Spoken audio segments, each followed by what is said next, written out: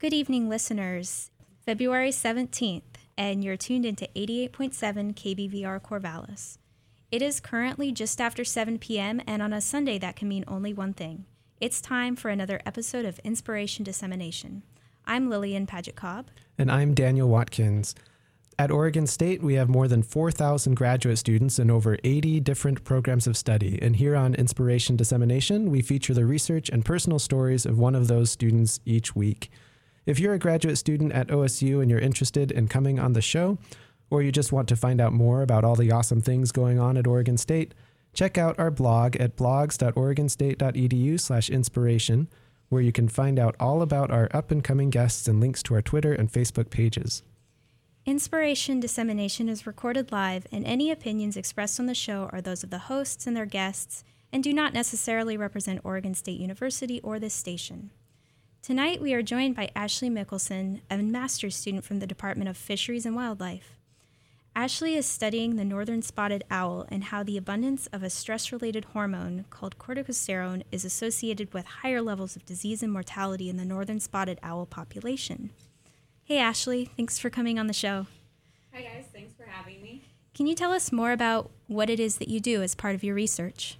Yes. So I am taking owl feathers collected over approximately 20 years, and we are extracting the hormone you mentioned. It's corticosterone. It's associated with the natural stress response in all vertebrate animals.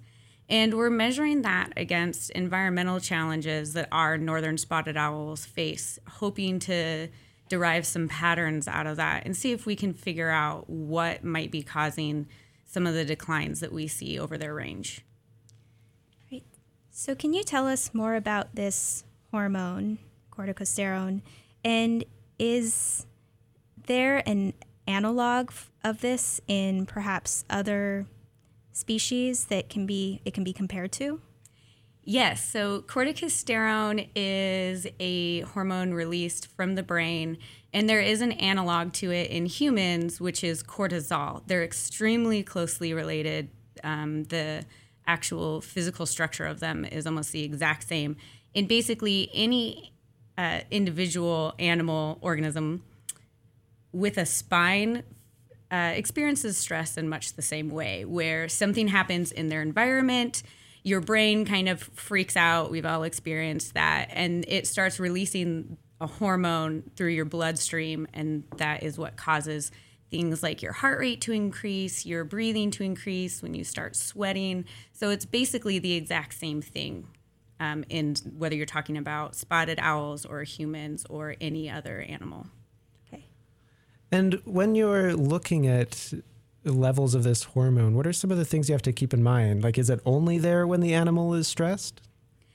No, it's there all the time. So part of this system, it's very complex to try and sort through all of the different things that are going on. But this hormone is basically present in your body at all times, and even when you're not stressed, your body is using it to regulate your fluid balance, and it can sometimes either increase or suppress your appetite. It does a lot of different things, but when it is present in your body at higher than regular concentrations, that's when you start seeing the actual stress response that we come to think of, like, as I mentioned before, the increased heart rate and breathing and sweating and things like that. So the way that you measure the corticosterone is what sounds like a fairly involved process. Could you walk us through it? Yes, it is fairly involved. So the first thing you need to do is collect feathers from an individual. And we do that when we're marking and banding our owls. And then you have to take it to a lab, and you have to cut it up into tiny little pieces or grind it. And then you use ethanol to extract the steroid out of the tiny little feather pieces. And then you add another molecule that binds to the corticosterone. It's radioactively marked, and then you run that through a gamma counter, and you can count by how many radioactive molecules are in there, how many molecules of the steroid hormone that you have. So you're looking at the hormone that's present in the feathers, and how do you go about obtaining the feathers in the first place? What was that process of obtaining that sample? Yeah, so as I mentioned, my project is part of a larger project that's monitoring the population of northern spotted owls throughout their range from Canada down to Northern California. And part of that study is capturing and banding and marking individuals so that they can be identified. And while we have them in hand, we either collect feathers that are naturally shed, because they're always dropping and growing new feathers like we do hair, or if they don't have any feathers that naturally fall out, you can pluck a few off of their body, like pulling hairs off of your head. So that's how we actually collect them. Okay. So this is a relatively new way of measuring the hormone. How did people used to do it? People use this. So measuring the hormone has actually been around for a while. It's very well studied in humans. That's how one of the things that they do when they test for drugs, they take a hair sample, and you can also test for all kinds of other hormones and molecules in the body that way. They've been using it in other animals for ecology or physiology by extracting blood, or you can also get it from fecal matter. But getting it out of keratinized structures such as hair, feathers, and nails in animals is a relatively new technique. And that has an advantage over pulling it from blood. Is that right? I believe so. The advantage of using something like a feather or hair is that it can be collected passively. So while we aren't collecting our feathers passively because we are banding them, there is an option that you can just collect feathers that are naturally shed, or if there's a bird that is nesting, most birds line their nests with their own feathers that they pluck. And so after the nesting season is over, you could go in and collect those feathers. So you would never have to actually interact with the animal, bother them, or stress them out yourself. You could just do it all passively. So one thing I'm wondering is, you have sort of two portions of your project, and one of them is comprised of the field work. And can you tell us more about what the field work consists of and what you might do during a typical trip out?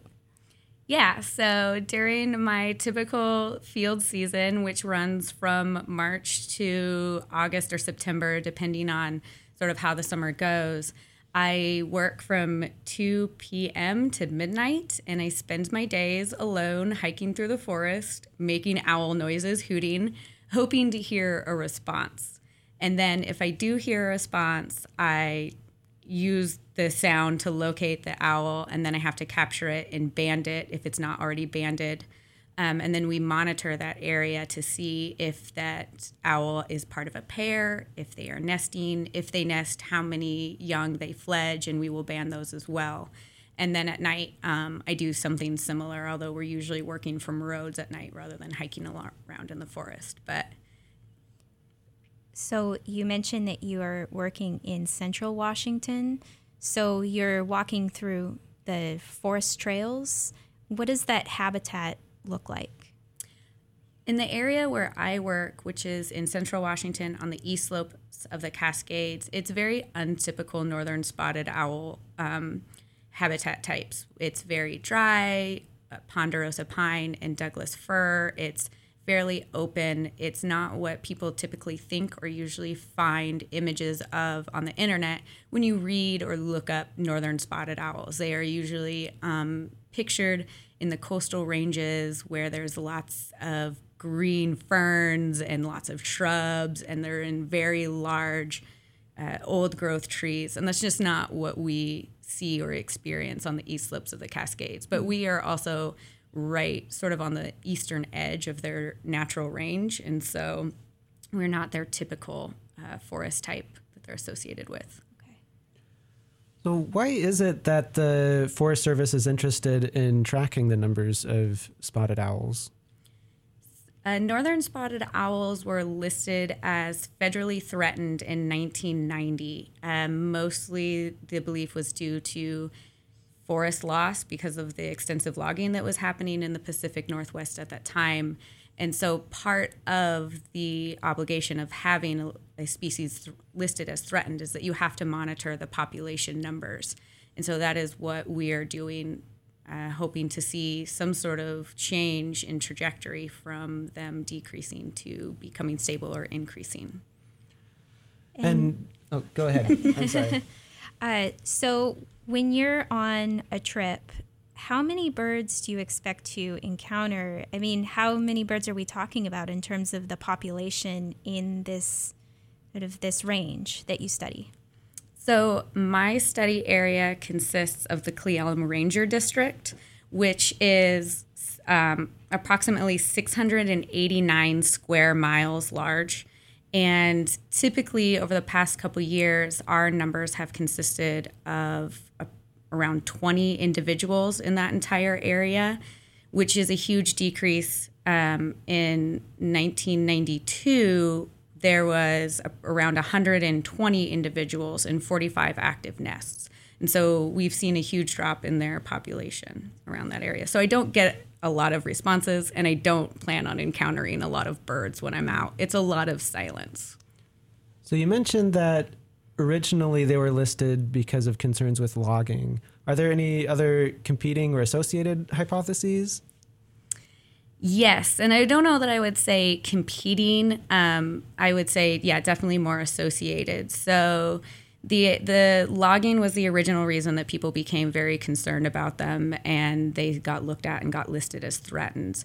But one other threat that we have seen sort of emerge over the past couple years, or decades, I guess I should say, is the barred owl, which was previously only on the east coast of the United States, but has since made its way over into Canada, to the west coast, and then down south throughout the range of the northern spotted owl. And it is widely believed that they are competing with the northern spotted owl and contributing to their declines. So what is it about the barred owl that's allowed them to enter into the same territory? We are not sure. There's a lot of thoughts about why that is. One of the most popular ones is that it was human mediated, but there's we don't have evidence to say for sure if they just naturally expanded and came over here around the same time as humans did.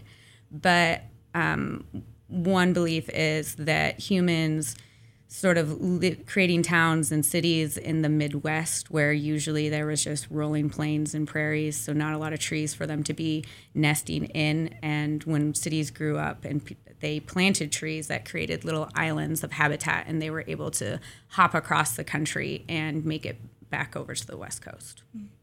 So one thing you mentioned earlier was that you can't necessarily establish cause and effect, but you can look at the relationships and find patterns. And so this idea that as the barred owl population increased at the same time, the northern spotted owl population was decreasing. So it's sort of this relationship between the two factors, right?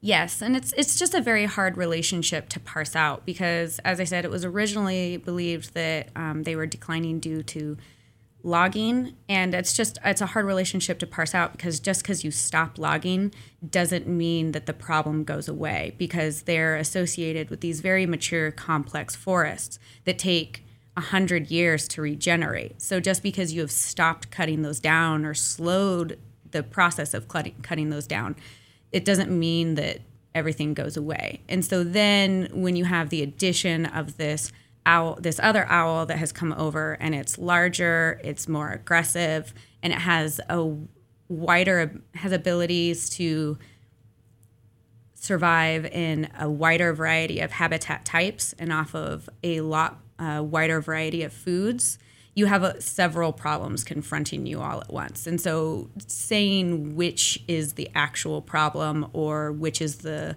largest contributor to the problem is hard to parse out because they're all interacting together. And it's very likely that those competing owls are kind of pushing the northern spotted owls out of some of the best habitat into marginal areas. And so if there's a lower percentage of the land is covered by forest anyways, that just continues to limit where the spotted owls can actually go. You had mentioned that earlier with the hormone that the biology is extremely complicated, and this gets to the idea of also not being able to parse out the relationship in that where you maybe have a high concentration of the hormone, the stress-associated hormone in the female birds, it leads to a higher concentration of that hormone in the eggs. And can you talk about that complex biological relationship?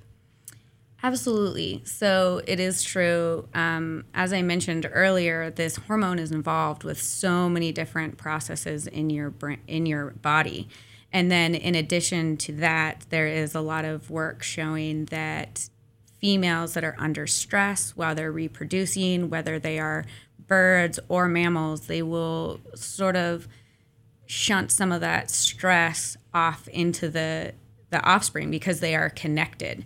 So if you are a female living in a very challenging environment, your hormone concentrations are going to be fairly high, and so your offspring are going to have fairly high concentrations of the hormone as well. And there's quite a bit of evidence also showing that once your brain is exposed to this hormone, it reacts more readily to challenges in the future. So you end up with this sort of cycle where you get exposed to the hormone, your brain becomes more sensitive to it in the future, and then every time something happens, you react more quickly, you release more of this hormone, and that makes your brain even more sensitive. And so any sort of adverse effects that are associated with that sort of can compound over time.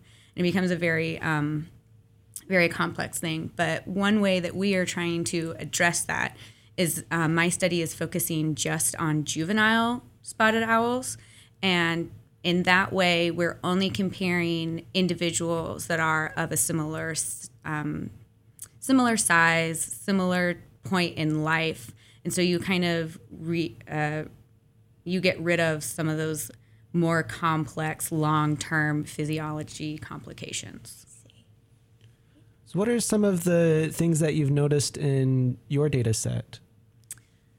So so far, I'm still in the beginning stages of doing analysis on my data set. I'm just in the beginning looking at some very basic things, but so far already I've found some pretty interesting patterns in that, or I should say lack thereof. We don't really see a pattern between male and female juveniles, which you see in a lot of other bird species and even in some other mammal species where one sex will tend to have a higher concentration than the others, and we do not see that. Another thing that is commonly used in birds as sort of a metric of health is their weight or mass. And we also don't see any sort of pattern between mass and the hormones we have extracted from our juvenile feathers, which is kind of cool, even though it's all about lack of patterns. That means that any patterns we are seeing so far can't be explained by some of those more basic physiology that you might expect it to be, such as sex and weight. So it's more likely that any patterns we might see emerge are probably being driven by exterior environment rather than interior biology. You had mentioned also that there's potentially the sibling relationship between some of the young birds, and you don't necessarily see a pattern there either. No, I just looked at that today and yesterday, and the theory behind that would be that siblings are rivals. It's whoever is begging more or more loudly gets whatever the parents are delivering. So eggs take quite a bit of time to produce because they are around a third of an individual's body weight. So they take some time to make and get laid. And so siblings tend to be hours to days apart. And you would expect the sibling that hatches first to be sort of ahead of the game and outcompete their younger sibling. But so far from what my data shows is that there's not a consistent pattern between siblings, a sibling that weighs more and their extracted corticosterone. And even siblings that were of an equal weight when they were banded and sampled, sometimes they are very close in their hormone levels and sometimes they're very different. So we're not seeing a consistent pattern there either. So how far along are you in your program? You're a master's student, and how much longer do you have, and how much more work do you expect to do on this project that you're on? I have approximately, hopefully, 1 year left. How much work I'm going to do on this project is kind of a hard question to ask because my master's sort of stemmed from me being a regular field worker on the project. And so even after I graduate, I will most likely still be working on the project itself. And I spend 6 months out of the year doing that field work, still collecting data that won't be put towards my master's per se, but still contributing to the monitoring of the species. So I foresee myself doing plenty more work on the project, but my master's hopefully will be wrapped up in around a year. So you didn't start out working with owls. Could you take us through how you ended up on this project? Sure. So I did my undergrad at the University of Montana. I also studied wildlife there. And I got my first wildlife job there through volunteering on a graduate student's project with snowshoe hares. So I worked on snowshoe hares, doing something similar to what I do now, trapping, marking individually, and doing population monitoring. And then when I graduated, I moved back to Washington State, where I worked on some restoration projects. I did a little bit of botany work. And eventually, through sort of the network of wildlife, my supervisor on the botany job knew that I wanted to do wildlife. He connected me with someone that needed some small mammal trapping to be done. And it just so happened that the small mammal trapping was related to northern spotted owl work. And so the guy I did work there kind of helped me find this job and gave me a reference. So I just sort of worked my way up the forest ladder, where I started with small mammal prey items and botany and then worked up to sort of a predator level. So was there something during your undergrad that you can point to as a target for what set you on your current path? Some activity or sort of opportunity? Yes, it was basically just volunteering and definitely being out there and being available. I spent a lot of my time as an undergrad volunteering on this project, giving up weekends, and it was really fun work. So I shouldn't say like I gave up on my weekends like it was torture, but it wasn't always fun to get done with a week of school and then head out into the mountains and go hiking in the rain or snow. But I proved myself to the crew leader, and they ended up offering me a job. And the job was under a really cool professor who does a lot of really cool work in my field, and having him as a reference on my resume, I think, has gone a long way. So just getting out there, volunteering, and letting people know that I was interested in the work and was there to stay. That attitude of going and talking to other people and trying to make connections also helped you get to Oregon State, is that right?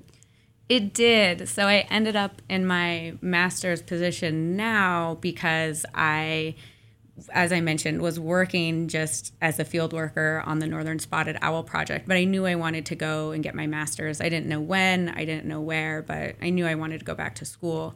And my crew leader and an old crew leader that knows knew my bosses sort of whispered in their ear that I wanted to pursue grad school. And from that, my two bosses on the Northern Spotted Owl project became my advisors here at OSU, because the project is a collaboration between Oregon State University, the Forest Service, the State Park Service, National Park Service, and BLM. So it's got a wide scope that touches OSU. So even though I was in Central Washington working with the Forest Service, I ended up here. So looking forward, what do you want to be doing after you're finished with your master's? Oh, I don't know. I think my husband is listening, so I don't want to say like, oh, PhD, because I'm sure he'll just roll his eyes like, oh gosh.